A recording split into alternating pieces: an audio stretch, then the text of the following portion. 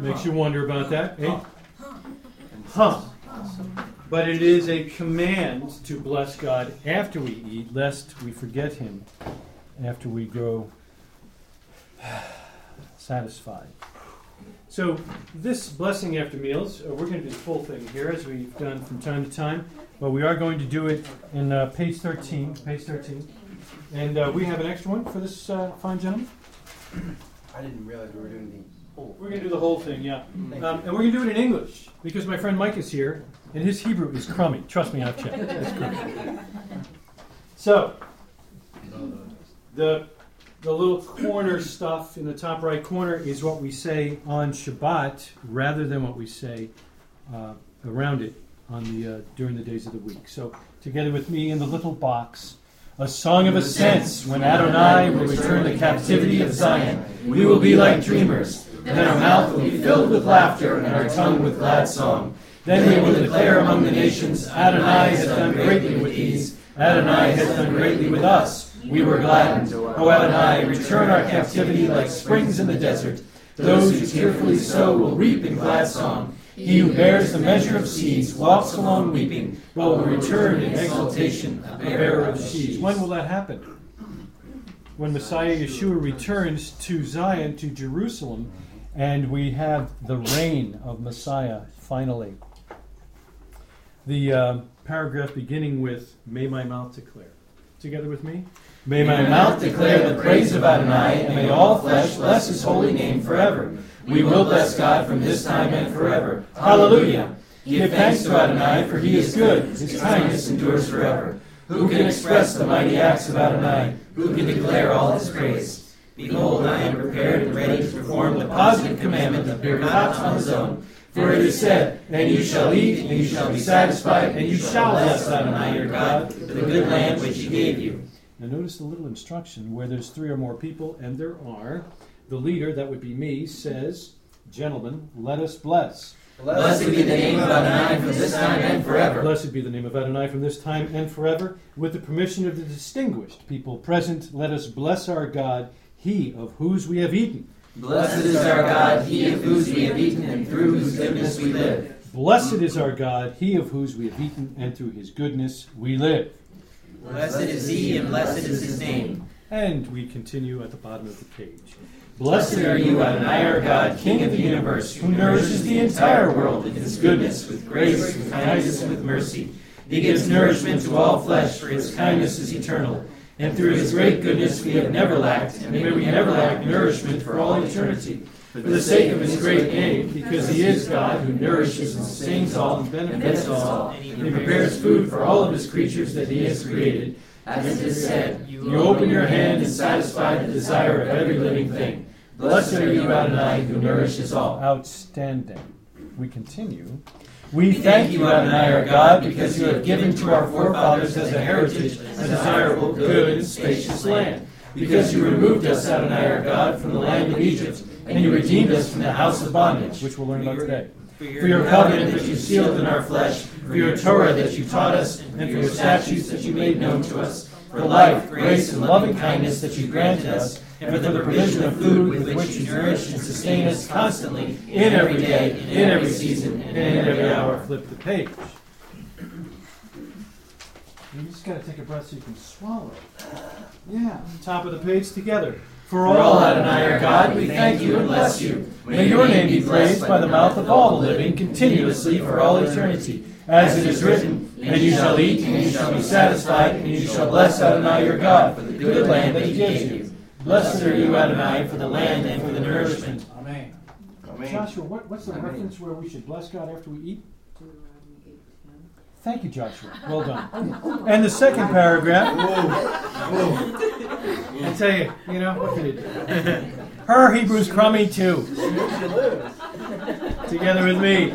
Have mercy, we beg you, Adonai our God, on Israel, even your people, on Jerusalem, your city, on Zion, the resting place of your glory, on the monarchy of the house of David, your anointed, and on the great and holy house upon which your name is called. Our God, our Father, tend us, nourish us, sustain us, support us, relieve us. Adonai our God, grant us speedy relief from all our troubles. Please make us not needful, Adonai our God, of the gifts of human hands, nor of their loans, but only of your hand that is full, open, holy, and generous, that we may not feel inner shame, nor be humiliated forever and ever. Outstanding. In the pink box, the first one, on the Sabbath, together with me. May it please you, Adonai our God, give us rest through your commandments, and through the commandment of the seventh day, this great and holy Sabbath. For this day is great and holy before you, to rest on it, and be content on it in love, as ordained by your will. May it be your will, Adonai our God, that there be no distress, or grief, or lament on this day of our contentment. And show us, Adonai our God, the consolation of Zion your city, and the rebuilding of Jerusalem, city of your holiness. For you are the master of salvations and master of consolations. How would he show us the consolation of Zion? It's not a trick question. How would he show us the consolation of Zion? By coming back, yes. All right, down the bottom of the page, please, in white, together with me. Rebuild Jerusalem, the holy city, soon in our days. Blessed are you, Adonai, who rebuilds Jerusalem in his mercy. Amen.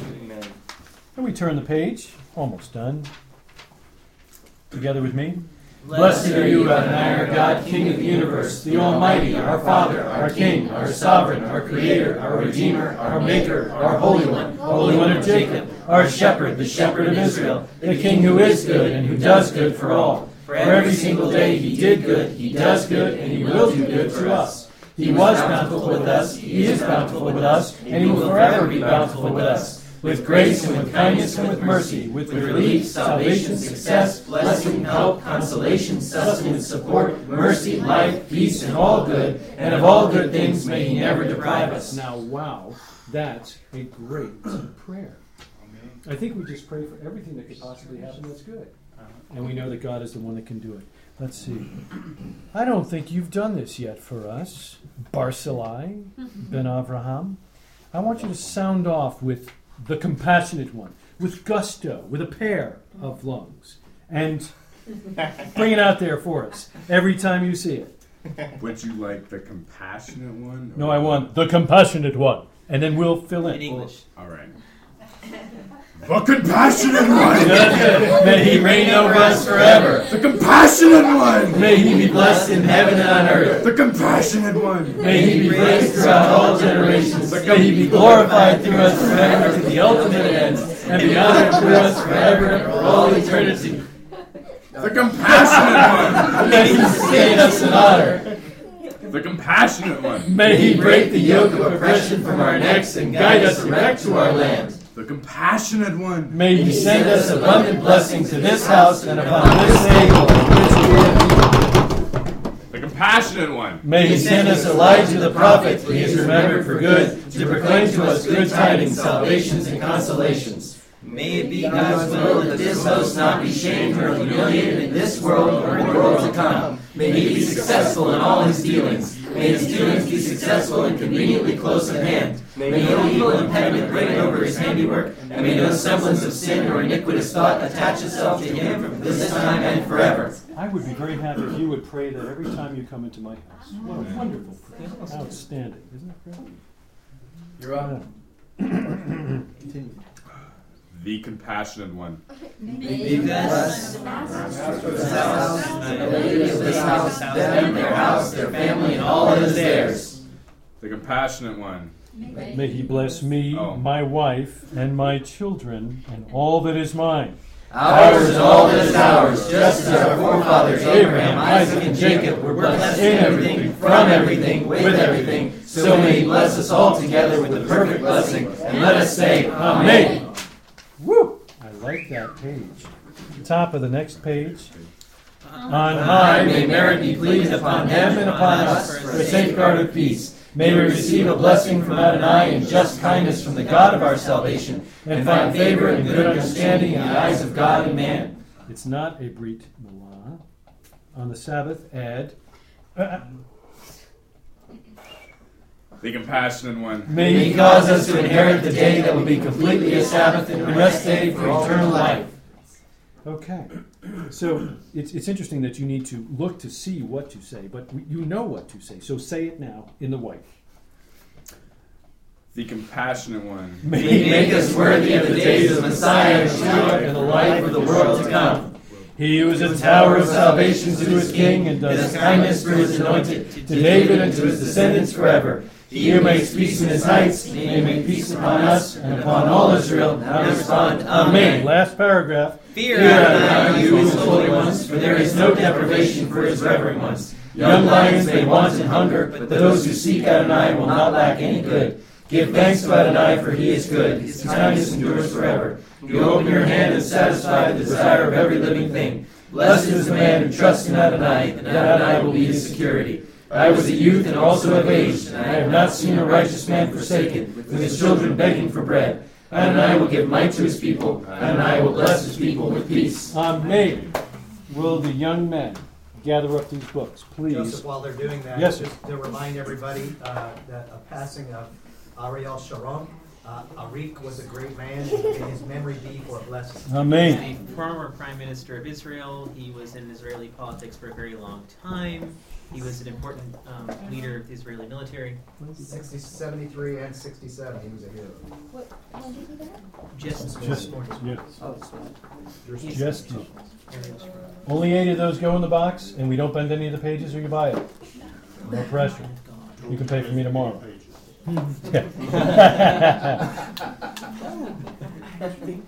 Today is Shabbat Shirah, the Sabbath of Song, because we're going to be reading the Song of Moses. Tu B'Shvat is the 15th of Shvat, and that is this Thursday, and it's the new year for?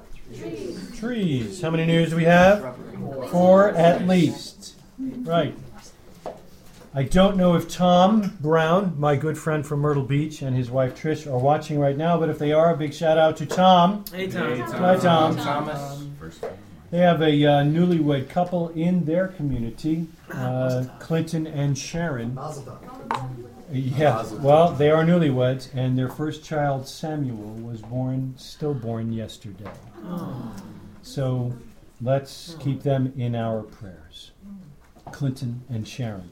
Michaela and Grace, of course, are in Jerusalem. We pray that they are not only safe, but enjoying and enduring the burden of being in the land of Israel among God's people. It is. Somebody's got to do it, though, right? It is good to have back Mr. Upham, who actually had to pay to leave the land. Unbelievable. There it is. But we are glad he's back. May we always have to pay them. That's right. It may be a burden to leave. Burden me with Sorry you blessing. had to do that. The Wright family is spread here and amongst and traveling. Joe Gordon is his nephew just passed, and he's been working extraordinarily hard. And then Rebecca, of course, is on a cruise, so we won't be praying for her. Wayne is in Florida, and of course Jeremiah and Caitlin. Where's Caitlin? Caitlin is headed home for the she's heading home. Jeremiah and Caitlin are packing tomorrow. I hope you got the announcement, and especially if you're strong and virile, you can go over to Rick and Janet's and help them move I think no more than 3 pianos, and 3 p.m. tomorrow. that's 3 p.m. tomorrow. And after that, over to the Fletcher's house to get the other bedroom suite, and they'll be driving to Vance Air Force Base in Oklahoma for pilot training this week. And they'll actually have their own apartment to put them back into. Praise God. Praise God. How many of you want to fly out to Oklahoma and help move the piano a second time? Only 1 or 2. Okay. Oklahoma's like my hometown. Okay. So the name of this portion is Bushalak. What does that mean? Sending. He sent them out. Yes. And In the city.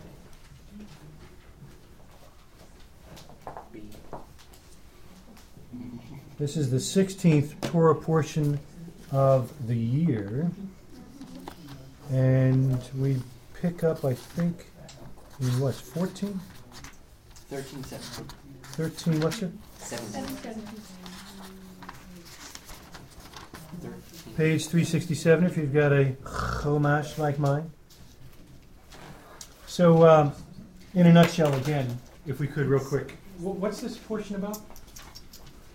Pharaoh sends out the children. Pharaoh sends him out. Bushel, he sends him out. Exodus. It's the Exodus. Nice. Finally. That was good. It is the It Exodus. was quick. Finally. That's There what was a this book reason is the book all was about. That's it right here. It's The Exodus from Mitzrayim. Good. All right. What else? What kind of famous stories? It's about redemption. It's about the redemption, and this redemption, where God actually reaches in and does the redemptive work Himself, is exactly the picture of Messiah Yeshua. Display of God's love and power for children of Israel. For His children, absolutely. Love and power for the children of Israel. For those of you on the tape, I'll let them one by. Okay, what else? Famous stories. Splitting of the Red Sea. The splitting of the Red Sea. I think Charlton Heston. Do you? Probably not. Okay. That's good. We're going to talk about that specifically and in great detail when we get to it in just Charlton a moment. Heston? I beg your pardon? Charlton Heston? Charlton Heston. Well, we could talk about Charlton Heston too. We could do the Planet of the Apes thing, and, or the NRA thing. Take this rifle out of my dead cold hands or something like that. But we'll work on the Exodus story. When we have the splitting of the Red Sea, there's some other part to that story that is repeated every week. It's not just the parting. The singing. The song. Okay, we got the song. The song of the sea. Between those two, I'm thinking rickety wheels. Come on, help me. And the Egyptians washed up dead. Pharaoh's chariots, the Egyptians washed up dead on the seashore. He not only brought his children across safely, but he also destroyed their enemies. Amen? The song of the sea. And then the song at the sea. Exactly right. All righty. They took up Joseph's bones. His Amalek trees. attacked. I beg your pardon? Amalek attacked. Amalek attack right at the end. We're gonna finish with that one. Exactly right. The manna. And who said that? Incredibly. We did have the manna. That's exactly right. And what's better than manna? Quail. Yeah, unless it's coming out your nose. It seems like there's a lot of fulfilled promises here. It kicks off with bringing up the bones of Joseph, which was A promise that they made. that Yep. is now fulfilled. Good. God said He would bring them Excellent. out of the And land. he did. Another promise fulfilled. Good, good. He Rescue said them from their foes. he said they would go down and he would bring them up, Yeah. and he did. Oh, yeah. Yep, good, good. Got any more off the top of your head? Bring them up as he comes to 'em. Okay. So just picking up on the whole bones of Yosef. Yeah. Right? So there was the promise, Yosef made them promise, look, God is going to bring you out of the land of Egypt, and when He does, you better take me with you, right? So there's a midrash in Exodus Rabbah that talks about while the children of Israel are busy gathering gold and silver from the Egyptians, Moshe goes and gathers the bones of Yosef as they get ready to leave. Oh, how cool is that?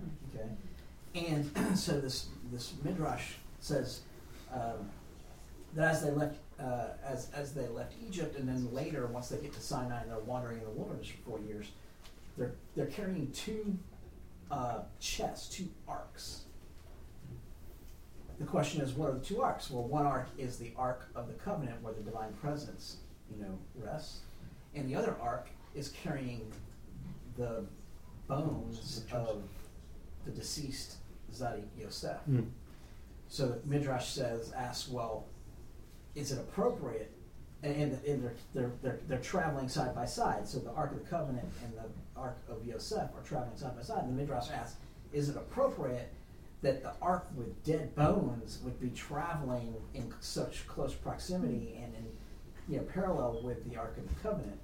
And the response in the Midrash is that, well, the contents of this ark, referring to the Ark of Yosef, fulfilled all the contents of That's cool. So so the interesting thing there is, of course, we know that Yosef is a type of Messiah. Absolutely. And what the Midrash is saying is that Yosef was a complete Zadik, and he kept all of the Torah, all of the commandments, as it were. And so they then say that because the contents of the ark containing Joseph's bones kept all the contents of the Ark of God, the Ark of the Testimony, that they connect this to the fact that even though there's death in this ark, that there will ultimately be life. And so it kind kind of connects to the resurrection. Now, what's interesting is, so picture this. So during that, so we're talking about the day of Passover, or maybe the next day, right? They're leaving, and now the tomb of Yosef is Vacant. empty. And the empty tomb of Yosef is Exhibit A that God has kept his promise. Oh, you mean the tomb in Egypt? In Egypt, the tomb of That's Egypt, good. It's a The palace. tomb in Egypt of where Yosef was laid to rest, waiting to be taken out, Yeah. is now empty.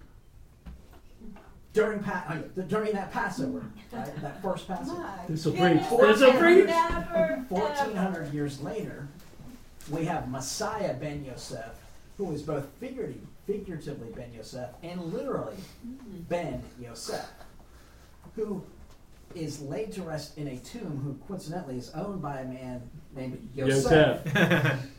And during the same week, that tomb is also vacated. Joseph's tomb is empty. Which is evidence of the promise of the redemption. Very cool.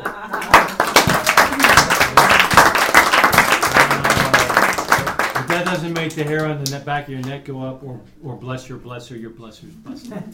My husband shared something with me last night about Joseph's bones and Passover, and that you want to tell him also, I don't mess it up. He likes it better when you do it.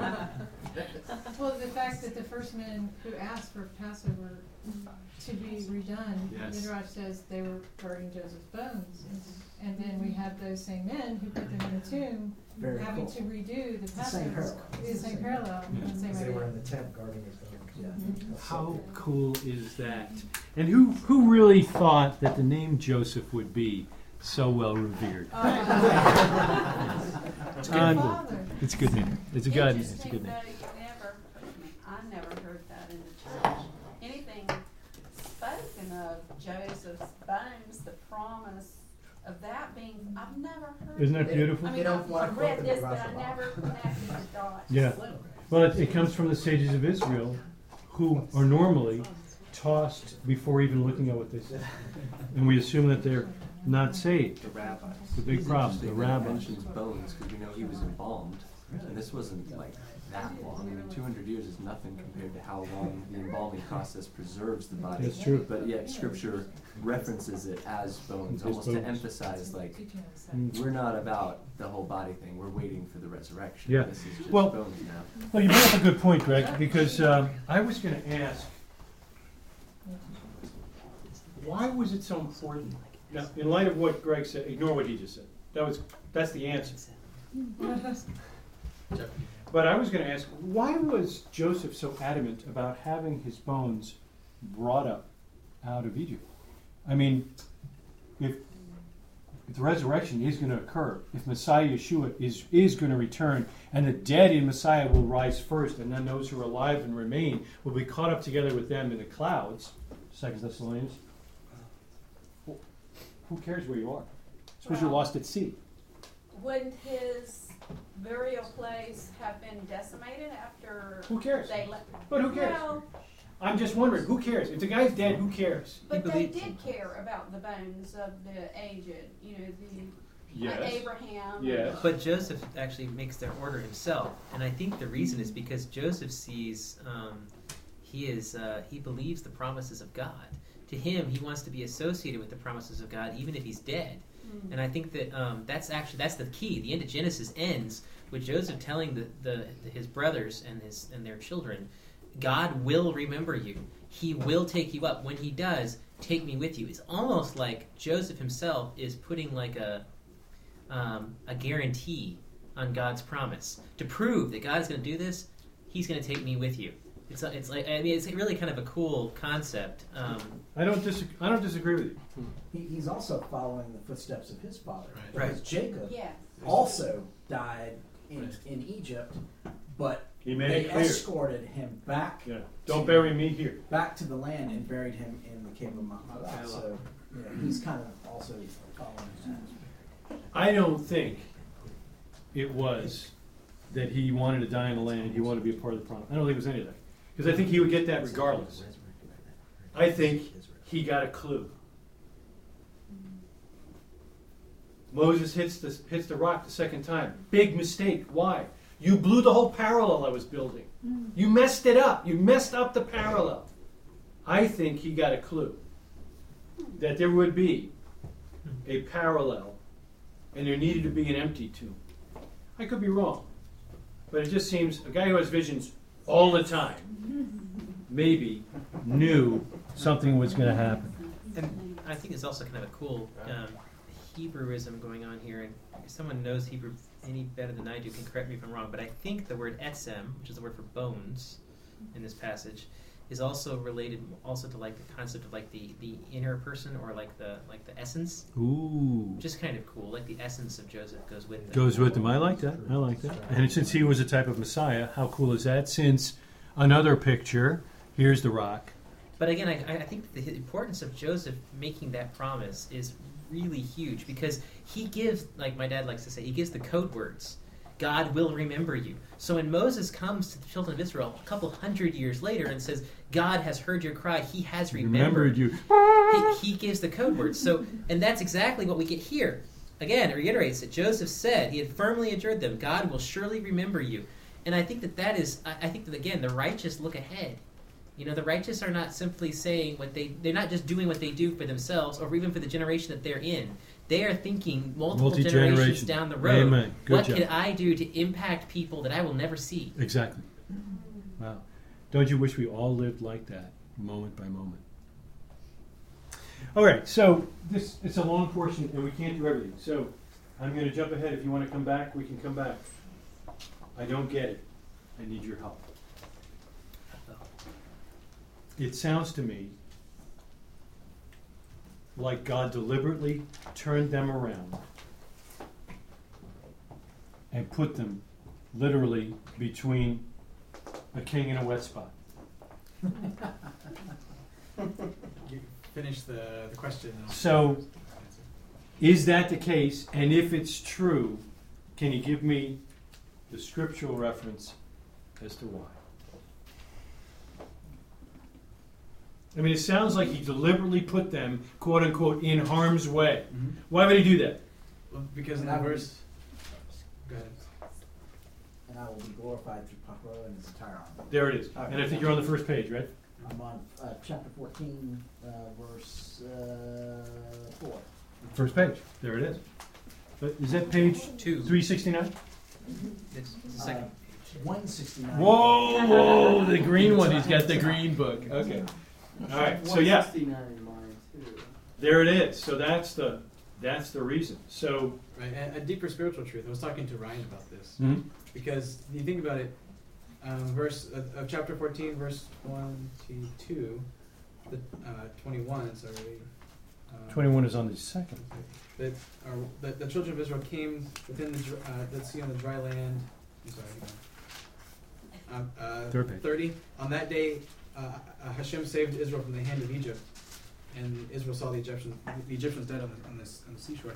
Why is it that day? If you think about it, God really saved them already from the Exodus. They've already come out of a nation. Granted, they're being pursued, obviously, but why is this their salvation? And as a collective, they've already come out. I mean, if anything, if they saw all the 10 plagues and all the miracles God did before, why is this one called the actual salvation of the nation? And this is not the first day.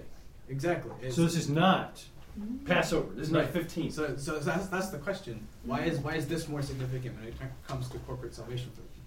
I think a possible explanation is when I was talking to Ryan about he does counseling for people with substance abuse and addictions.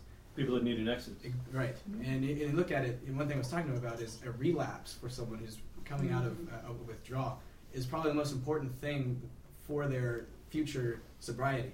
And you look at it, if a person, or in this case a nation, has tasted sobriety for a period of time, they're no longer in bondage to the addiction or the bondage to Egypt, and then they're faced with a temptation in a moment of weakness, they fall. That how they conduct themselves is significantly important to where they're going to go. They're going to feel scared. They're going to feel, I thought I had this. I thought I was a good person. I thought God had saved me. Now look, now I have Pharaoh on my back. Yeah. Now these guys are coming right back after me. Yeah. But it's almost like the concept of shuva, of repentance, doesn't count until you have the same opportunity to perform the same thing and you don't. So here they have the same opportunity to be mentally defeated and lose their faith and their trust in God, whom He's already displayed His power. And it's here that the second opportunity comes for a corporate failure, where God uses Moses, and that's where the true salvation comes, because it's more significant for the second time. It kind of solidifies it. Right. I'm reminded of when I taught my girls to ride a bicycle. I really can't remember teaching Peter to ride a bicycle. It's also Natural. Chrissy was always taller than the bike, so yeah. But when I taught them to ride a bike, I mean, you dads have done this, right? I mean, you're holding the back of the seat and you're trotting along, and what are you shouting? Paddle, paddle, paddle! And then finally they're pedaling and they're starting to pull away from you, right? And then what happens? That front wheel goes a little wobbly. And you're right there, because you're still running next to them, and you ride that bike. And when they feel that wobbliness straighten out, it's the same thing. They get that confidence that, yeah, I can pedal through this. I can pedal through this, and I can do it. I like it. I think that's got some great credibility. I think what's also really cool in this passage is it specifically says that God did not take them by the way of the Philistines, because war would potentially scare them off and they would want to go back to Egypt. And then the immediate next passage, or one of the very shortly thereafter passages, is it talks about the fact that God intentionally leads them in a little circle to entice the Egyptians after them. Right. And We're going to bring some war on, baby. Here we go. So I think that the really powerful element of that is I see so much of that in our own lives. I think that people like the children of Israel oftentimes look at it and they go, God led me into this. I can't believe God let this happen. But we don't realize is that God intentionally did that because He knows we can handle that. Amen. He didn't take us along the way of the Philistines because we can't handle that. Good. So God always gives us the trials that we're capable of taking care of, and they're ultimately for our good. To me, the picture there is they were heading head first, as it were, into the Philistines. But in this case, Pharaoh is pursuing them from behind. So it's almost like they weren't able to face head on the Philistines. That would have been too overwhelming for them. But the pursuit by Pharaoh ultimately was something that they would overcome with God's help, obviously. Very good. I mean, to answer the question before, that was all really good, but I thought of 1 Corinthians 10, what Paul mentions about, it says, moreover, brethren, I do not want you to be unaware that all our fathers were under the cloud and passed through the sea. All were baptized into Moses in the cloud and in the sea. And then, of course, strength, fame, spiritual drink, the rock, which was Yeshua. But I think that was also an important part of needing to go through the sea and creating the need to go through the sea by sending Pharaoh's army. I agree. They had to see God do it. I mean, it's one thing to walk out on your own steam, even with a whole bunch more money than you walked in with. It's quite another to realize you can't go that way or that way. You can't go that way. And the only thing that can help you is God, which is exactly what Moses tells them. And I find the interaction between Moses and God odd. It's almost like they stopped and they weren't supposed to stop. And he's like, why are you standing still? Let's go. Let's go. And I can just almost see Moses, looking down at the water and going, where does he want me to go? Joshua, where does he want me to go? But Nachshon stepped to the plate. Step up. Bam. But that was late. So, it doesn't happen like it happens in the movie, does it? How does it happen in the movie? Charlton Heston, sticks up, stand by, and see the power of, in our version it says man, because we have the TV Guardian on. Stand by and see the power of man, because it replaces man with God, so it doesn't take the name, which always sounded weird. But, so, Because it took all night. I'm sorry? Because it took all night. It took all night, but in the movie, he puts his arms up with the stick, and a moment later, and we got dry land. But it took all night. Well, that would be very anticlimactic for a movie. I mean, You would. 12 hours later. Stand by and see the hand of God. in the morning. Yeah. Keep standing by. Yeah. It was cool because the sages say that the cloud stood between them, so Yeah. it was dark for the Egyptians, but it was still light for Israel. And warm. And warm, yeah. Yeah. Good. But the passing through the Red Sea, I mean, it's just like the verse in Corinthians, you know, it was a mikvah of sorts, right? I mean, Sure. they were as good as dead. So they were as good as dead, except that Hashem intervened. And so there's a transformation. When they go into the sea and come up on the other side, there's a change of status, Well, which is what the purpose of the mikvah is. And Jonathan said, Yeah. that was the day of redemption. They Right. went into the water and came out redeemed. Right. No question. And this passage, the splitting of the sea, is really significant. Judah mentioned this is the love and power of God, and the sages' commentary, and then also for Rabbi Gimpel talked about this as well, that the split is really important because it wasn't just that God saved them, because they'd seen God save them before. It was that God used the very method He used to save them as also as judgment on their enemies. And basically, what this Rabbi Gimpel was saying is that the splitting of the Red Sea was the ultimate display of God's justice. He was perfectly just. He saved His people, He redeemed them, and then in the same moment, He not only obliterated their enemies, but He, according to tradition, He measured it out. He gave it out measure for measure. So, like a guy who'd beaten the Israelite and broken his arm, he got his arm broken in the crashing waves, and that kind of thing. So that the people of Israel got a revelation of God's justice that no one gets to see. So you know how we have questions today, like why do good things happen to bad people? Why do bad things happen to good people? That kind of thing. The people of Israel saw that end times picture, that idea that God is fully just and everything will be measured out the way it's supposed to be. Amen. And I think that is part of what's significant here, because at the end of the story it says the people feared Adonai and they had faith in Adonai and in Moses' servant. It's like it changed their entire perspective. They all of a sudden, it's like, wow, I have seen God for who He really is. Amen. Mike? I was just trashing. Okay. I think the sages kind of touched a little bit on like the faith at the end there, how it wasn't like they didn't have any faith to start with, but that it was strengthened at the end. And I actually wrote down, because this was so good, what Tim Hegg had a comment in regard to that specifically.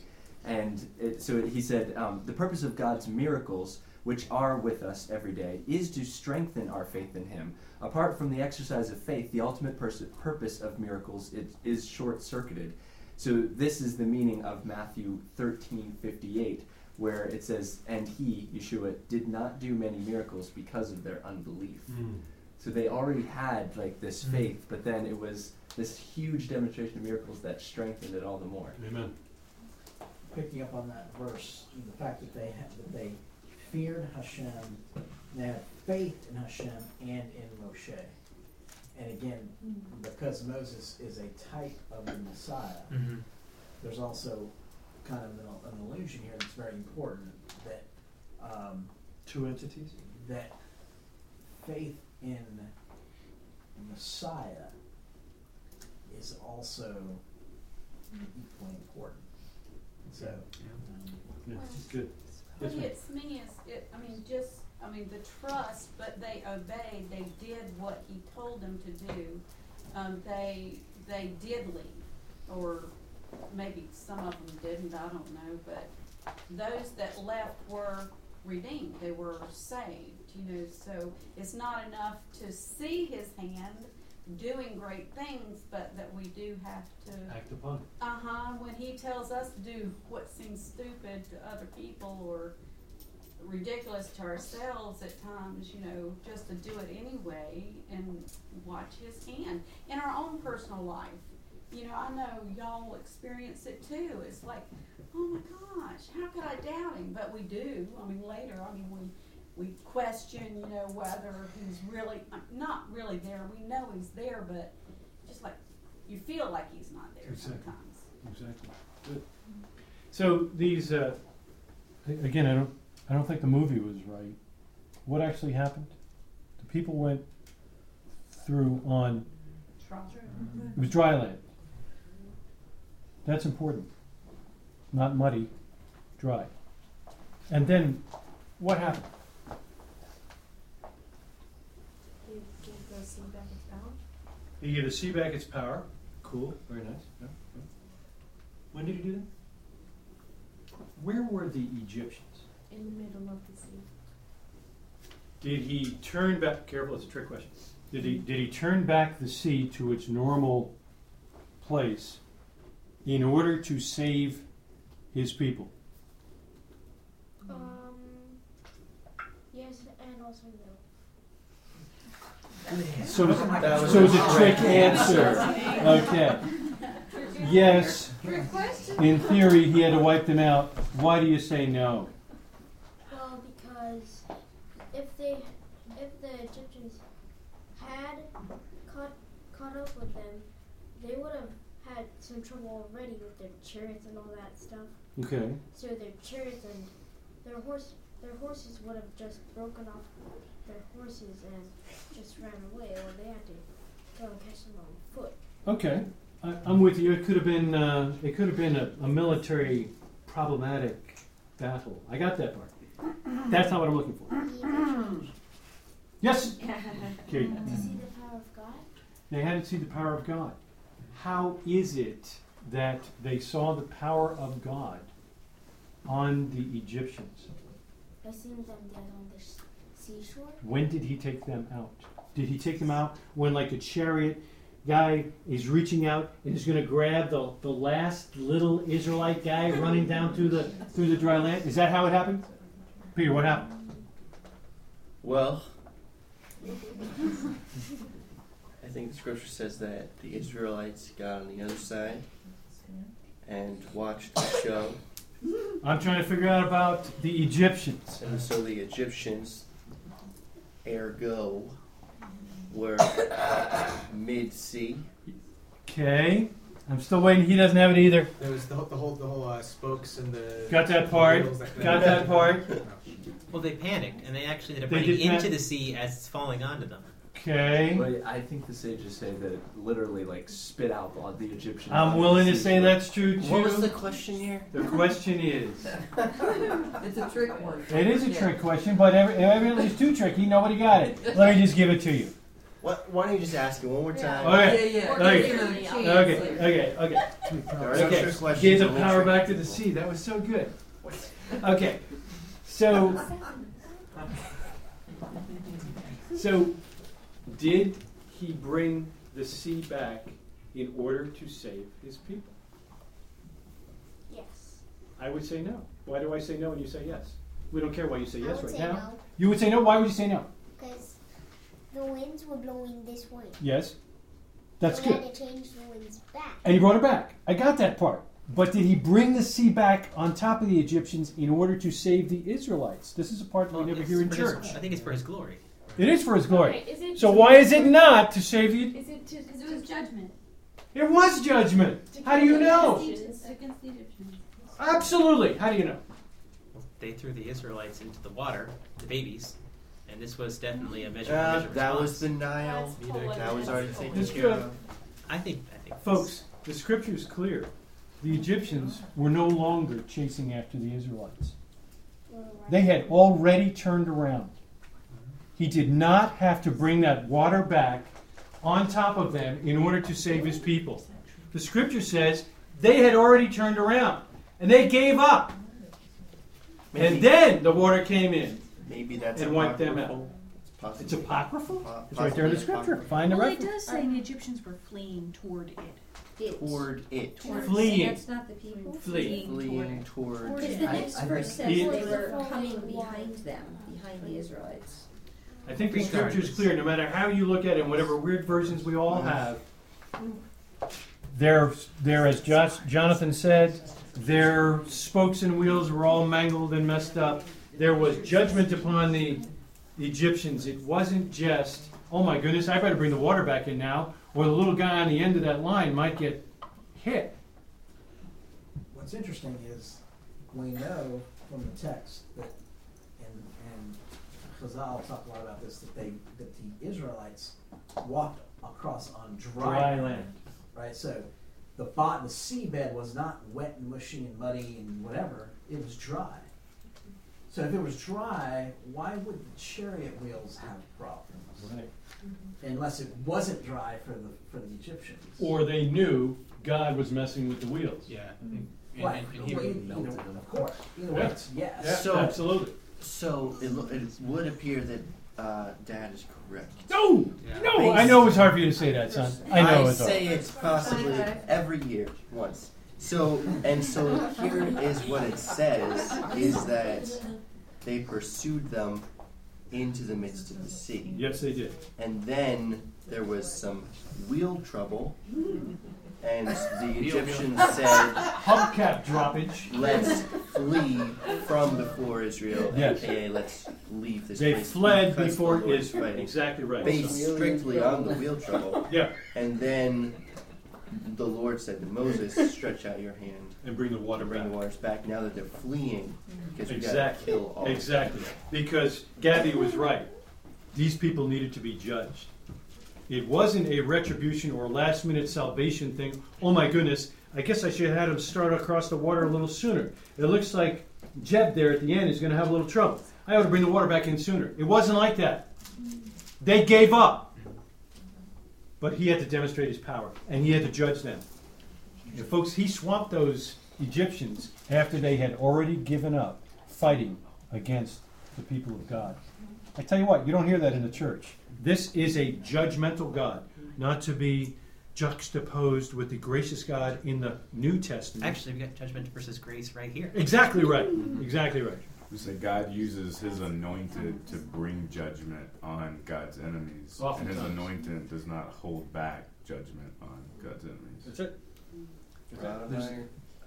There's another kind of picture of that I think it was again Tim Hegg that pointed out that I think the sages say that there was a bit of an overlap whenever the fire would lead them and then the smoke would lead them in the day. So like basically right around dawn and then right at twilight, that was when there was a bit of an overlap where the fire and smoke would be present at the same time. Okay. And which was interesting because that's also the time when, in the morning, it was right at that point Yes. that the manna would arrive. Okay. When apparently the presence of God was kind of overlapping in a sense, Uh-huh. which is really interesting. And then it also talks about when the quail comes, that's at twilight. Yeah. The next time that it happens, That's it, that yeah. it kind of overlaps. So you're not saying that God's changing. Smoked That quail. No, there's- it's just the manifestation of his presence in that case Is in switching. flux. Yeah. Is in flux. And, I was just and messing with it. there's those temporary points where it's like, I guess you could say twice as strong because both of Both of his cloud- expressions are there at the same time? Yeah. Well, Mm. and the bread of life, aka the Trinity, was present. Oh, Jesus. All right. Joshua, you had something? Yes. The Egyptians must have been on the horizon, not there yet. When? When Moshe actually started opening the sea and leading them in. Why do you say that? Because if we're talking a sea Yes, pretty wide, pretty deep. and they're like almost all the way at the other end, Yeah. the Egyptians have to come in and go about halfway and then turn around. Yeah. Well, then they must have been in there for a while longer as the Egyptians just arrived and started going in. Do you suppose that the movie had it right that the pillar of fire was kind of holding them back to get started until the people could get across a little ways? I like that one better. Charleston Heston's in that movie. It's pretty cool. Have you seen that? Well, I think that is probably more realistic too, because it says that Which one? that the fire held them back, Uh-huh. or the cloud. Well, it Because says that, right? yeah, it says that they didn't go near one another all night, so Right. that indicates proximity. I Yes. think Yeah. you know, if they're far away, of course they didn't go near them; they couldn't reach them. Yeah. But if they're right there, then it would make sense why God would have to hold them back. Yeah. I think you're right that they were on the horizon at one point, and they turn around and go, holy cow. Well, they probably didn't say that. They probably went, oy vey, there's the Egyptians. Hey, right? You know? And they start to run faster. And then they bump into the water. Because there was a guy in the mouth. No, that's not true. I don't know that they were super close like in the movie though. That always Really? seemed really unrealistic. You know, They couldn't come any closer. right? They didn't approach one another. Uh-huh. in Why is that? time Because they were held back by the fire and smoke. You don't suppose that the singular presence of God was in 2 or 3 different places at that time? It's just No. one place, right? Yes, just So one you place. just stopping. it's What do you instead of think? a tall deal. It was Well, a, in the movie, they had to really stretch it because they had like one point of entry yeah, toward the Israelites, and there was the pillar of fire. right. And there was Pharaoh right behind the pillar Absolutely. of fire. And all the people Getting a tan. like on this rock, you know? Yeah. That's And you don't think it was that way? very unrealistic, I think. So you think they More lined like- I up feel like so the more whole battling. community, 6 million people, just went stretched along the.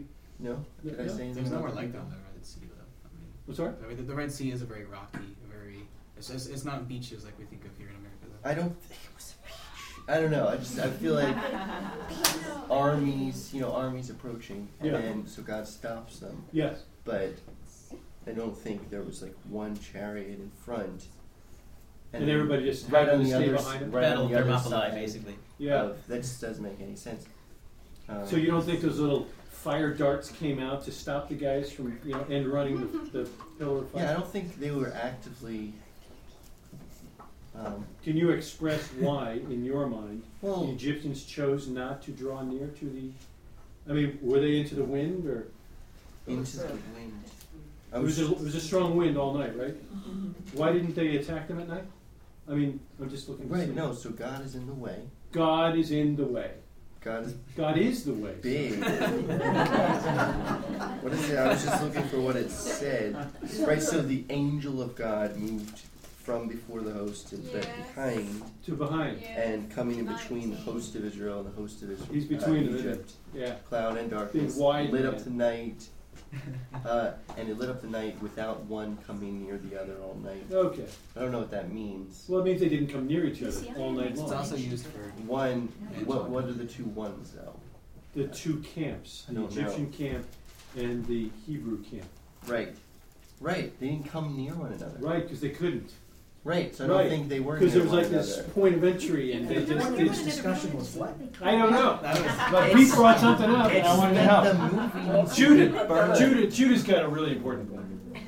What did you want to say? Well, it could be in the movie that maybe the Egyptians were right there, so it wouldn't have like a 5-hour movie just because of this. If So- the water's coming up. So the scripture Right, was see. modified by Cecil B. DeMille. Is your That's point. see. That's I said the other way around. Clarification We point? keep saying the movie.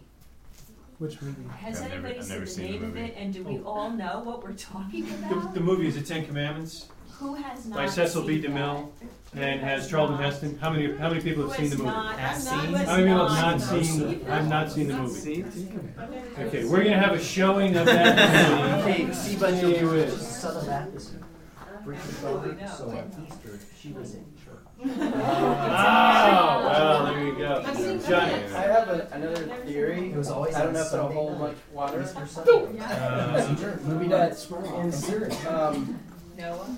in this verse in chapter 14, it said it came between the camp of Egypt and the camp of Israel, and there were a cloud and darkness.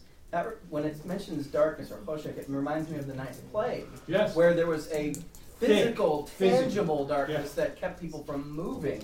Yeah. And so That's good. that's not completely unrealistic at this Couldn't. point. It could be. It could be. Good. All right. Well, a lot of comments. We'll take the lady first, and then we'll come to the younger people, and then you. Follow up. Quick follow. That's what he wants. Yes, ma'am. Remember we saw that interesting documentary from Michael Rood. No.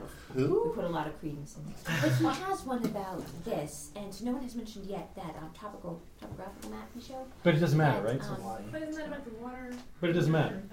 Well, it doesn't really matter. He mentioned that there was a natural land bridge. But it doesn't that he matter. walked on, and had found actual wheels, down below. That's They right. dug That up was some yeah. wheels. That was the other guy. Like that? Yeah.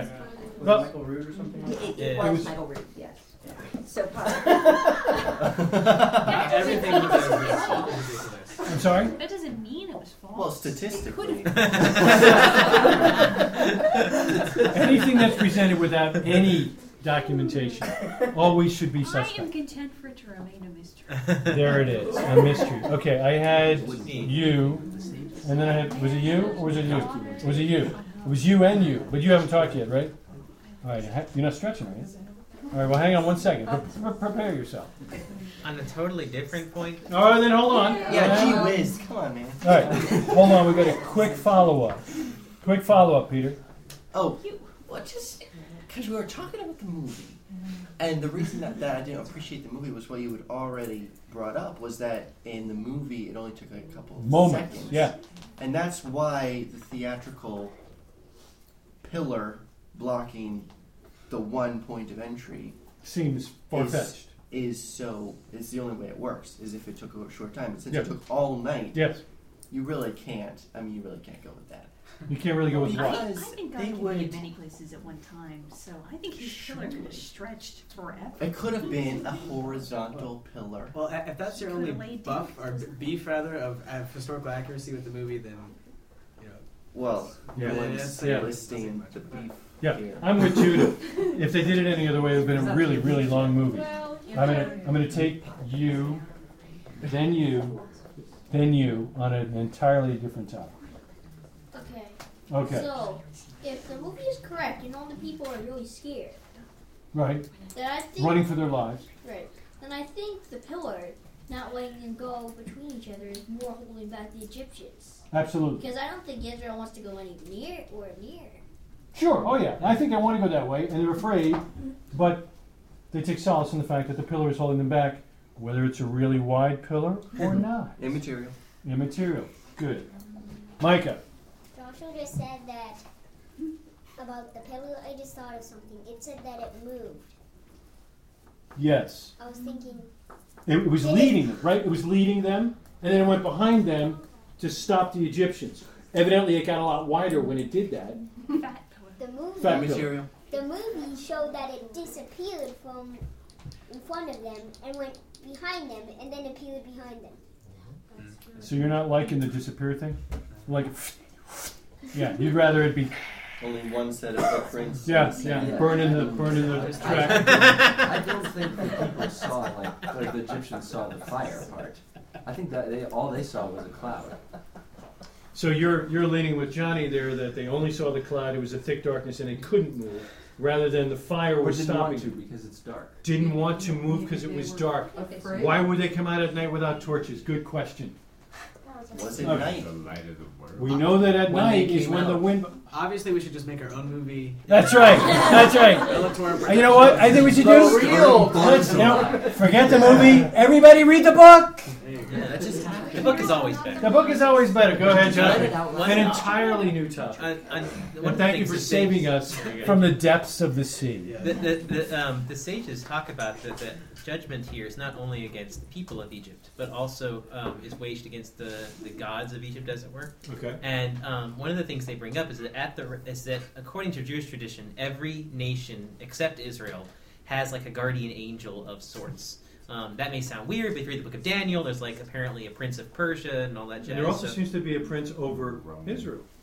Well, in the case, Michael, kind of, your prince. But it does clarify, though, that God says that He is like the intermediate, He's like the spiritual force, as it were, that provides for Israel. So there might be God may have like someone who helps him out, but basically that He appoints there. But the point is that God is like the direct one with them. Right. Whereas with the nations, it's like for them to have like a spiritual success, as it were.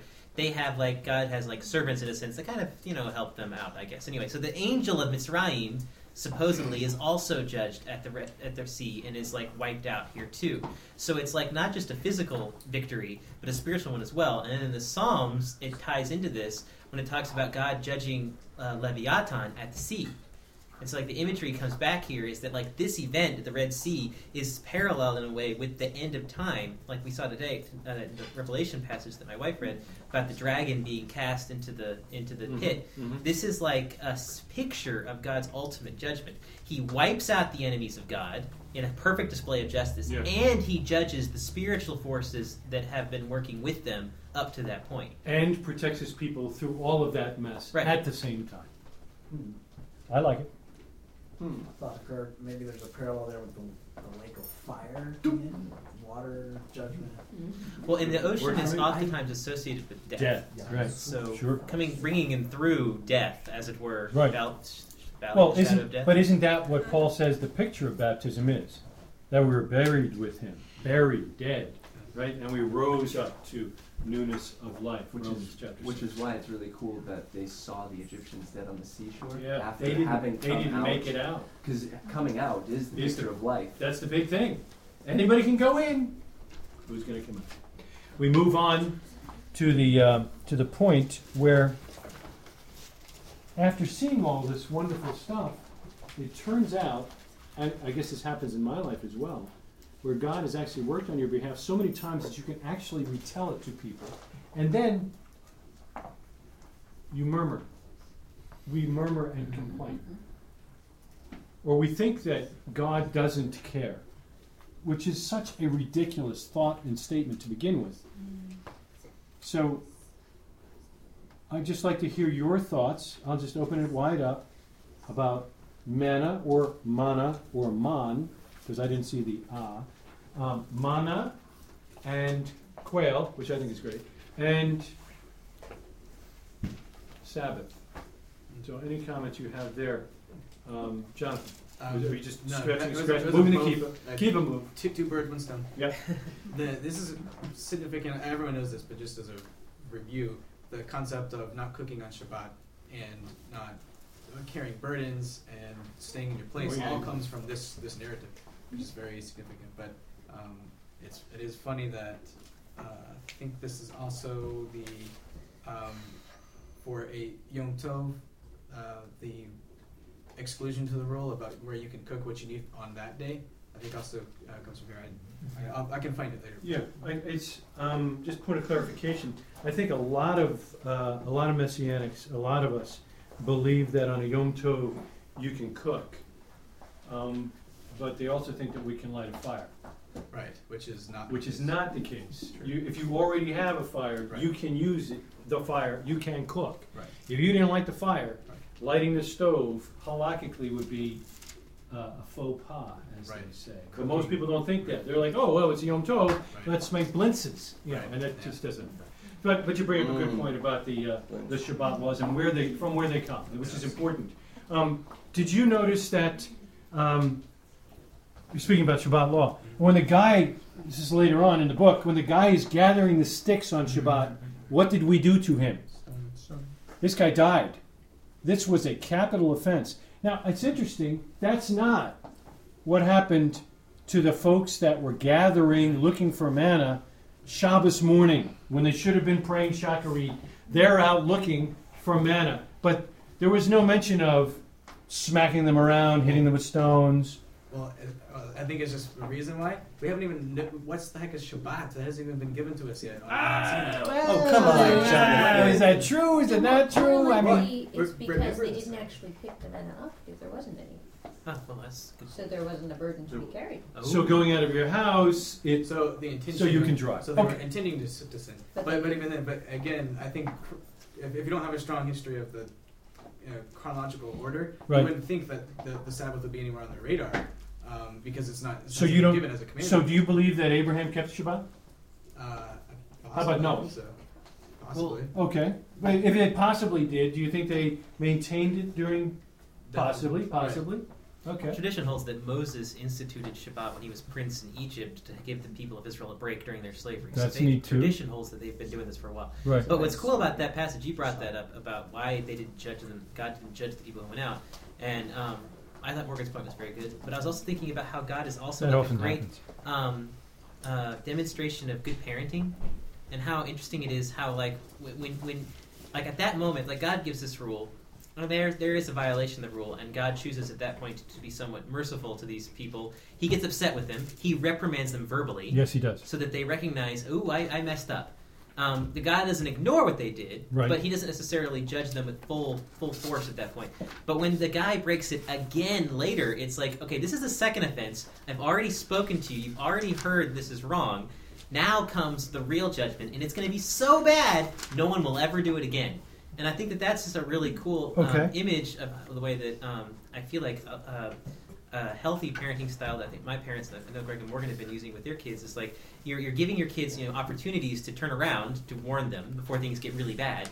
And then when it's going to get bad, it's like there's going to be a very painful spanking at the end of this. And when it's over, hopefully we'll never have to do this again because it was a very unpleasant experience. Amen. And I think another thing that stands out in this passage that's so cool is God's provision for his people in complete balance, because it says that everyone gathered exactly what they needed. And tradition holds that God decides at Rosh Hashanah, like what income a man will receive throughout the whole rest of the year. Right. And so I think about that, when I think about this passage, and I think, okay, so that means that no matter how hard I work this year, in a sense, like my work needs to be done ultimately to God's glory, but He's going to provide. So if I feel like, oh, I don't have enough, or I'm concerned about money, or whatever it might be, I don't need to worry about that, because all of that is in God's hands. He can make money fall from the sky if He wants to. He can also choose to take money away through something breaking or there being a problem. So Correct. all of that is completely in His hands. So everyone has exactly what they need for when they need it. So if I don't have it, I don't need it. I thought that was really neat. It is neat. I like it. And I like your progressive discipline, just like progressive revelation. It's good. Let's just bring up the bread of heaven from John 6. Yep. Just read this little Yep. passage. Please. How cool Please. it is. So this is Yeshua, and he says, okay, and then they said to him, "What must we do to be doing the works of God?" Yeshua answered them, "This is the work of God, that you believe in Him whom He sent." So they said to him, "Then what sign do you do that we may see and believe you? What work do you perform? Our fathers ate the manna in the wilderness, and it is written, He gave them bread from heaven to eat." Yeshua then said to them, "Truly, truly, I say to you, it was not Moses who gave you the bread from heaven, but my Father gives you the true bread from heaven. For the bread of God is he who comes down from heaven and gives life to the world." They said to him, "Sir, give us this bread always." Yeshua said to them, "I am the bread of life. Whoever comes to me shall not hunger, and whoever believes in me shall never thirst." Amen. Amen. Amen. The bread of heaven. Go ahead. Well, there's a kind of related to that. There's another interesting midrash. We know from the text that Hashem commanded that they take an omer of manna and put it in the ark. That'd be the left-hand ark, the one with the... Right. The ark of the covenant. To keep it there as a memorial for all generations. And of course we know the ark has been lost, as it were, right? But there's... Harrison Ford found it. That's right. But there is a midrash that says, that when Messiah comes, the ark will be restored, right, and found or whatever. That the jar of manna, that Messiah will bring out the jar of manna as kind of a testimony to God's faithfulness. Wow. So think about this concept in the light of what Yeshua said, and in the light of the miracles that Yeshua did with bread. Imagine when Yeshua comes and he takes the jar of manna that's been preserved from this event down through the ages, and it's only an omer of manna, but he opens it and he feeds from that omer of manna all of the righteous ones, all of the Kedoshim, that's cool. That's cool. Idea. That's cool. Yes, sir. As a future teaser for a study class Yes. topic. This is a volunteer moment. The command, yeah. I'm not. You're the volunteer, baby. You're the volunteer. I've been voluntold. But voluntold. Let no man leave his place on the seventh day, which is a Torah mitzvah. But I don't think there's a lack of discussion on what it means and how it's defined your place. But we do see in, I think, Acts chapter 1, verse 12 or something, where the apostles go a Sabbath day journey outside of the walls of Absolutely. Jerusalem. So it's a well-defined thing. The scripture is silent on how it's to be carried out. So Talmud's got what, three volumes, Eruvin? Two? Yeah. So that I'm coming in class on that. Okay. I think it's just such a cool picture that when they whoever took less than an omer would not be lacking at all. But then whoever took a little more, like that was kind of, they still had as much as they would have taken had they not taken more. Doesn't that happen when your wife brings spaghetti out? She takes a little bit, you take a lot, but you're both satisfied. It's the same thing, right? Not necessarily. Really? You're not necessarily satisfied? Why? Oh. No, I am. No, I am. But I think that's really cool, just going along with what Mr. Upham was saying about Yeshua, too, because he came and humbled himself to the point of death, reducing himself to that state, and then that is what is, no one's lacking after that, kind of pointing towards the manna. I like that, pointing towards the manna. Can I ask a question? Sorry. Yes, ma'am. Okay, because I do use a fireplace a lot. I feel I need clarity on this. Yeah, this is going to be a discussion, I think. It supplements my heat. So gathering wood being like if like from tree to preparation that way, right? I think your wood's already gathered because It is. I helped do some of that. Yes, you did, praise God, plus some others. A lot of other That's men right. too, yeah. But my question is, okay, I've got a cord of wood there. Yes, ma'am. I'm okay carrying it from there to my fireplace, correct? You actually might want to watch or listen to the class that Jonathan's going to be hearing, speaking about the eruv and going out of your place. Carrying a burden, I'm sure, will be like a class B on that. Okay. But if you're in the eruv, I don't think you need to. Okay, Isn't that So like right? carrying inside your house is permitted. Carrying inside your house, even inside the eruv, is okay. Right. So, Or what about just your Okay. property? well, that would be, I would say, your Well, eruv. there's a discussion So- on that. so- To create a boundary. Because So you're really, fine doing that. logistically, if you were to carry all the wood I needed Yeah. for the day, You don't need to worry about that. You're okay. it would be piled You're very okay. high. You are okay. Okay, thank you. Now, if you had to go across the street, And down the kindling. block, and get your wood, different story. Correct, that was what I was thinking. So you and got- kindling, I'd be okay having coals, correct? As long as I had coals. If I leave my house in the morning, okay, and I'm gone hours, I bank my fire so that I do have coals when I get back. So you're not Okay. going to kindle a new fire. That's the question.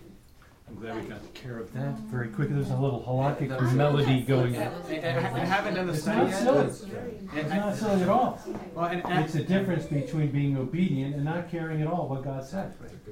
and I haven't done the study yet, but when it comes to your personal comfort and warmth on Shabbat, I think it's I'll err on the side of that's okay. Yeah. Interesting. To Can the I- carrying, not the kindling, surely. Right, but I mean, We you know, can't I mean, kindle a like, new well, fire. I mean, I don't know. Right. I mean, there is a For the debate. Jews in Siberia, when it's negative 3 degrees, are they going to kindle on Shabbat? I mean, I don't know. I mean, That's as long not- as I'm we not- feel I'm not good, so I I guess can't Well, say there, do it. well, no, there's but I think to his point is like on the areas that are more like gray, If not we're starting a new fire, Right. but then the question would be like how you define kindling. Yeah, well, that- Some people could take a more stricter view. Okay, so I'm going to jump right in now and say, here we are turning to chapter 16, and we will have a halakhic discussion about fire as soon as we get another man to step up and teach that class. Siberia, 3 degrees. We should have like we may have like a month's worth of Zadi classes on Shabbat. That's Praise good. God. 16:9. Moses said to Aaron, "Say to the entire assembly of the children of Israel, approach the presence of Adonai, for he has heard your complaints." We're always looking for something new each year when we read the portion. This line is what caught me this week. I read this and recalled thinking how cool it must be to be called near to the presence of the Almighty, the King of the universe, the Creator of all. I mean, that's why I'm hoping that the temple is rebuilt. That's why I am hoping that the temple sacrifices will come back into play and we can actually draw near to his presence. I'm looking forward to that, I really am. And it occurred to me this year that this line, that's Exodus 16:9, this is probably not a fun time.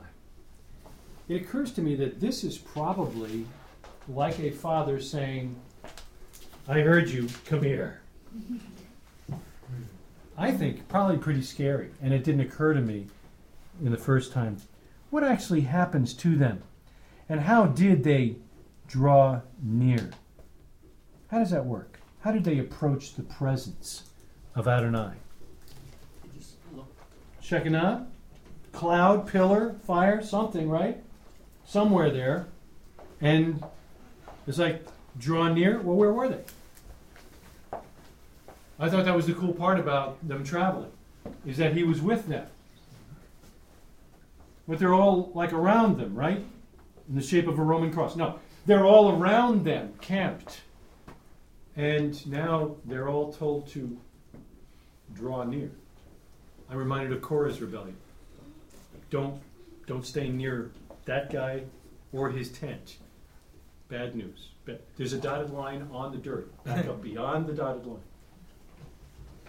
Do you think they all just kind of huddled? and stood up and walked towards the fire? How does it work? I mean, can you not see it? I want to see it. I want to feel this story. What did they do? Did they all say, oh, okay? No, I said, approach. How did it work? Did they just send the leaders? Were there 12, 15, 20 guys? Was the camp outside? Well, it's not the tabernacle. So what is it? It's the tent of Moses. So, I mean, I kind of imagine, like, Moses says, everyone come out to meet God, and so everyone gets out of their tent, they start wandering and get ready to go. As they turn around to start going towards the tent of Moses, all of a sudden, whoa. And it makes that noise? Probably. Much louder. Yeah, much louder. Amplified. Okay.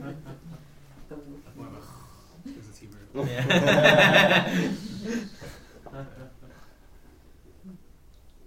It's interesting. It's interesting. It's almost like he has them called near so that he can talk to them. But he doesn't. He talks to Aaron. But he wants them to see Him talking with Moses. Okay. Okay. I can work with that. Quail at night, manna in the morning, the manna bread, all that kind of stuff. This is really good. I was kind of wondering if there was any parallels between that and like the first and second coming, since the manna relates to Yeshua. And I don't know, it seems like with the quail, like when you read later in Numbers, that it does, like, it really separates people, because those that were craving it were basically killed by it, because then the plague came. Yeah. But I assume that the quail was still there for others that weren't necessarily like craving it. So it's interesting how, you know, the manna doesn't like kill some and leave others, right. But it's like the second coming, I guess you could say, where the real separation between the two. I never thought of that. Righteous. The second one comes in the clouds. That's cool. Also interesting here. I just had a real quick question there. I've always read that the manna lasted 40 years, or 39 and a half, whatever it was, right? Yeah. Did it quail? You have quail every night? It doesn't appear to. It's like it comes this one time and it stops until they complain about it again later. That's the appearance. But I think the quail, though, does stand out to me because of the fact of that story. I mean, once again, you've got people, they ask God for food. He's very gracious, and he sends quail. Then later, they complain about the food, and God sends quail again. Then he's like, and then he zaps the guys that were starting the problem. Yeah. And I think that the sages say the reason why God gets upset with the Israelites on their complaining on sometimes, but not on other times, is it all dependent on the reason for the complaint. Mm-hmm. In this case, they're complaining because they don't have anything to eat. It's a legitimate problem. The first time. And God recognizes that, okay, maybe you're doing it the wrong way, but your complaint is understandable. You're scared. The second time, you're complaining about what I gave you. Like, my provision that was supposed to be enough isn't enough for you. And that's not a legitimate complaint. So God is mad with them. And I think that's really a good point, even I think somewhat for us as well, is recognizing, like, in our approach to God, there are times we ask for things and we want or need something. And I think that we have, I think there's a healthy way to approach that and a not healthy way to approach that. Definitely never healthy is when I'm upset with what God has given me. It's not enough, God. So, from a marital perspective, the fact that you got dinner is good. Right. Asking for dinner with variety may not be the best play. Possibly not. Pot roast every night. Yeah. Well, I think that it's... Wouldn't part of that be ungratefulness? Right. Well, that's where he's. Yeah, I think that's where he's coming from. But the difference between ungratefulness and because they're discontent when they're starving. They're not happy about not having any food, but God is gracious with that because He recognizes this legitimate need. Sure. Where God is upset with them is when they are ungrateful for what He has already provided. And I think the same thing also plays in a little bit with kids too. Like if you see kids hungry and that makes them upset, or for some reason, that's not an appropriate response, and you tell them that. But I think most parents are probably considerably more relaxed when their kid is upset because they're hungry than when they're just upset because they're whiny or they're bored. It's like, that's not an excuse. Or they wanted corn instead of mashed potatoes. Right, now it's not. Now you're going to like it. That's right. All right, we close with Amalek. Amalek is supposed to be remembered or supposed to be forgotten? Forgotten. Remember to forget. The answer is yes, right? We remember to forget. No. We forget. We don't not to forget. We don't forget. We forget never to forget. We remember to not forget to remember to forget this guy. What? You know, in the scripture, it's actually pretty straightforward. What's it say? One sentence, I think. What's that? What's it say? Do not forget to blot out his name. Oh, we don't blot out his name. God does. Like for his remembrance will be. It's something like that, right? It's just one line. It's so basic. To prolong it. Recited in the years of Joshua, this was important, that I shall surely erase the memory of Amalek from under the heavens. Question is why? What did he do? I mean, you look up despicable in the dictionary, there's a picture of Amalek. What did he do? They are the first nation that goes against Israel. Everyone else sees all this stuff, or at least hears about what's going on in Egypt. It's like, whoa. And these people are headed our way. Okay, well, let's see what happens. Amalek actually acts first and says, looks like they're coming towards us. We're going to go fight them. Who did he get? The weaklings. He's grabbing onto the weaklings, the elderly people, the young kids and whatnot, at the back. We read about this later. Okay. But why would that require a complete annihilation in a war against Amalek and a regeneration? I mean, there are plenty of other nations, Philistines, Babylonians, Assyrians, other Canaanite people. We got 3 minutes, and he's got a 3-hour shtick coming. That continually, at various times, were always attacking and warring and creating trouble for Israel. So why don't we blot their memory out? I think it's because you look at what Amalek does. Like the rest of the nations that are in Canaan, they all react. They say you can't enter our land, or when Israel comes into their territory, they do things. Amalek specifically is trying to supplant God's promises. They're specifically trying to damage Israel and then lead them away. They're specifically targeting Israel to keep them from taking what God has given them. I think, and they're the first ones to do it too. Okay. It's in the 6 remembrances, right? In the morning. It is in the 6 remembrances. This is big. The spirit of Amalek is in. You want to go? Good. Well, so what's interesting here is in 17.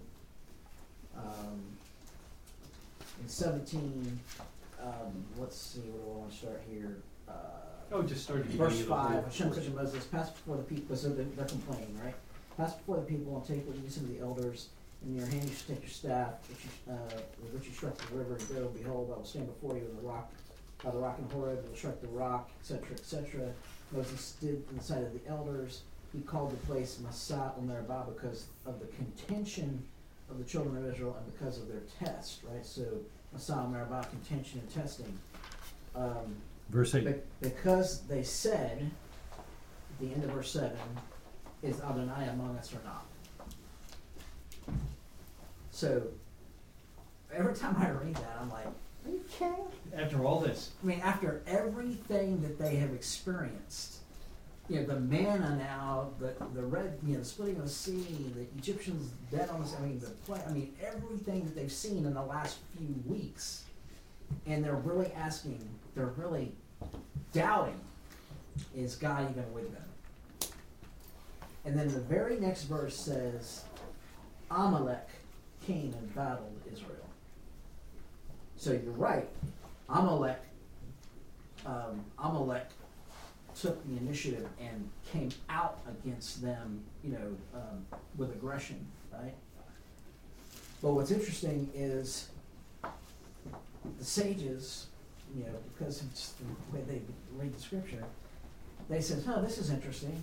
We're doubting whether God's with us, and what's the consequence? Amalek attacks us. So they started looking at this, and they said, well, that's interesting because the Hebrew word for doubt is safek, which has the same gematria as the name Amalek.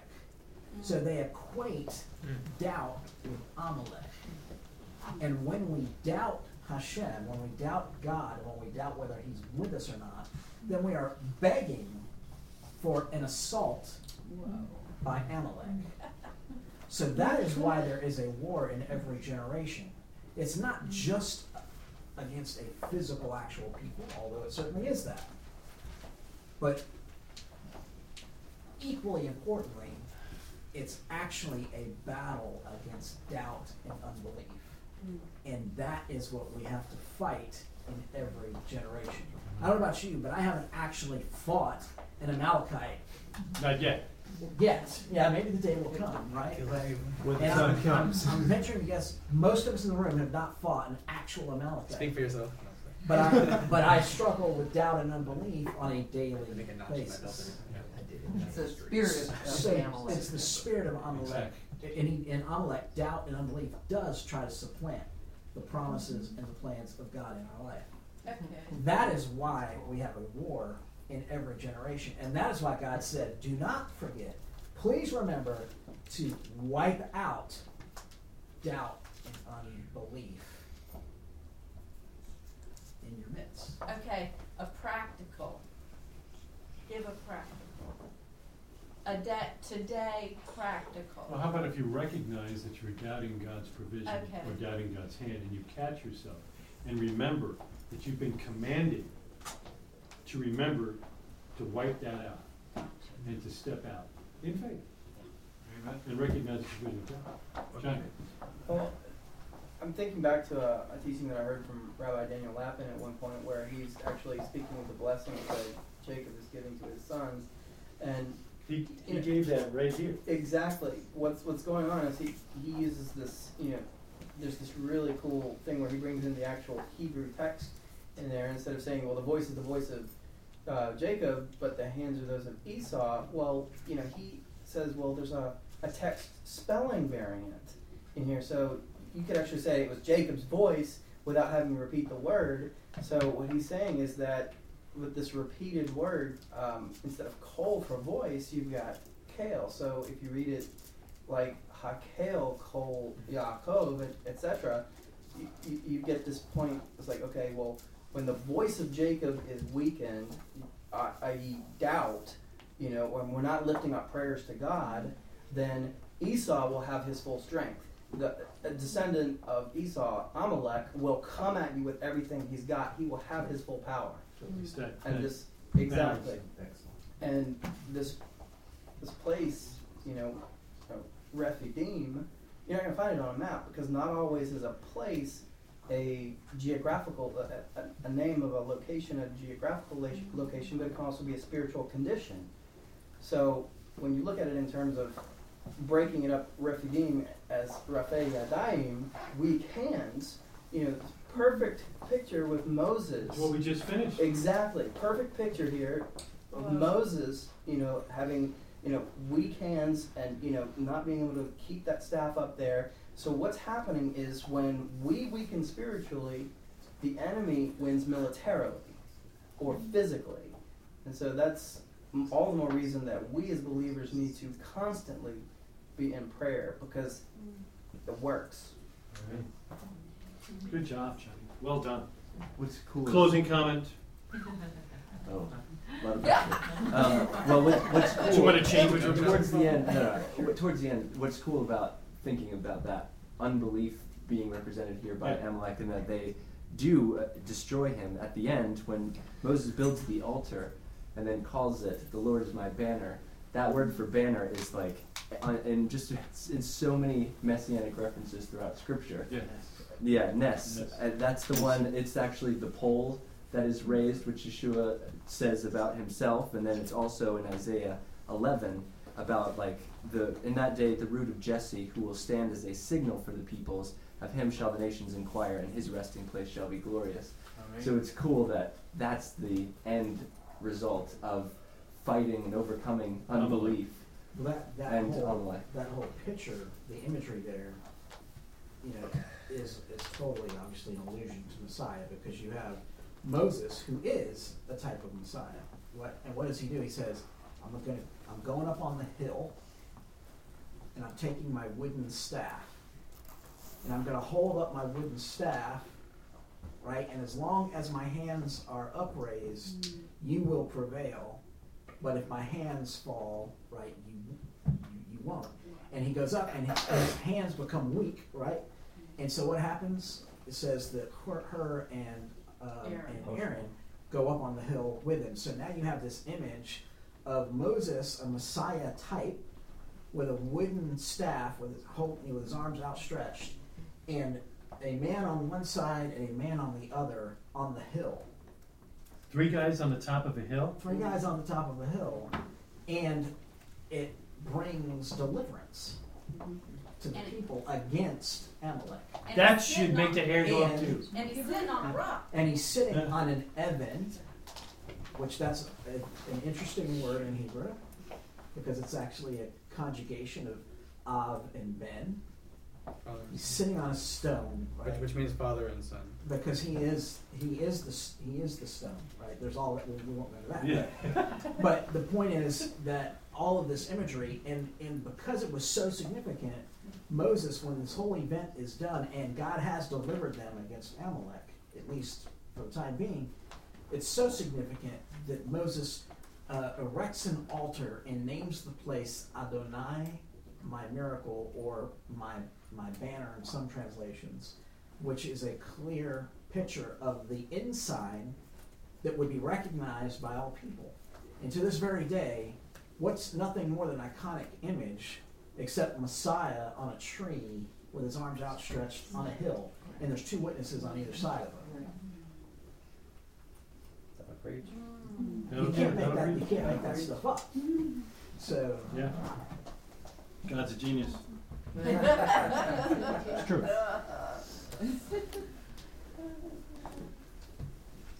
Good talk. Scott, what does Scott mean? Is there a meaning for Scott other than like a Genius. Genius. Often demonstrated, never reproduced. Would you close us in prayer, my friend? Father, we're thankful for the opportunity to be together to talk about the word that you've preserved through history and generations for us to have and learn from. And we pray, Father, that as we read the stories, the historical accounts that you've left for us year after year, that we would see things revealed by you to us each year that we can learn from, and not just learn, but apply.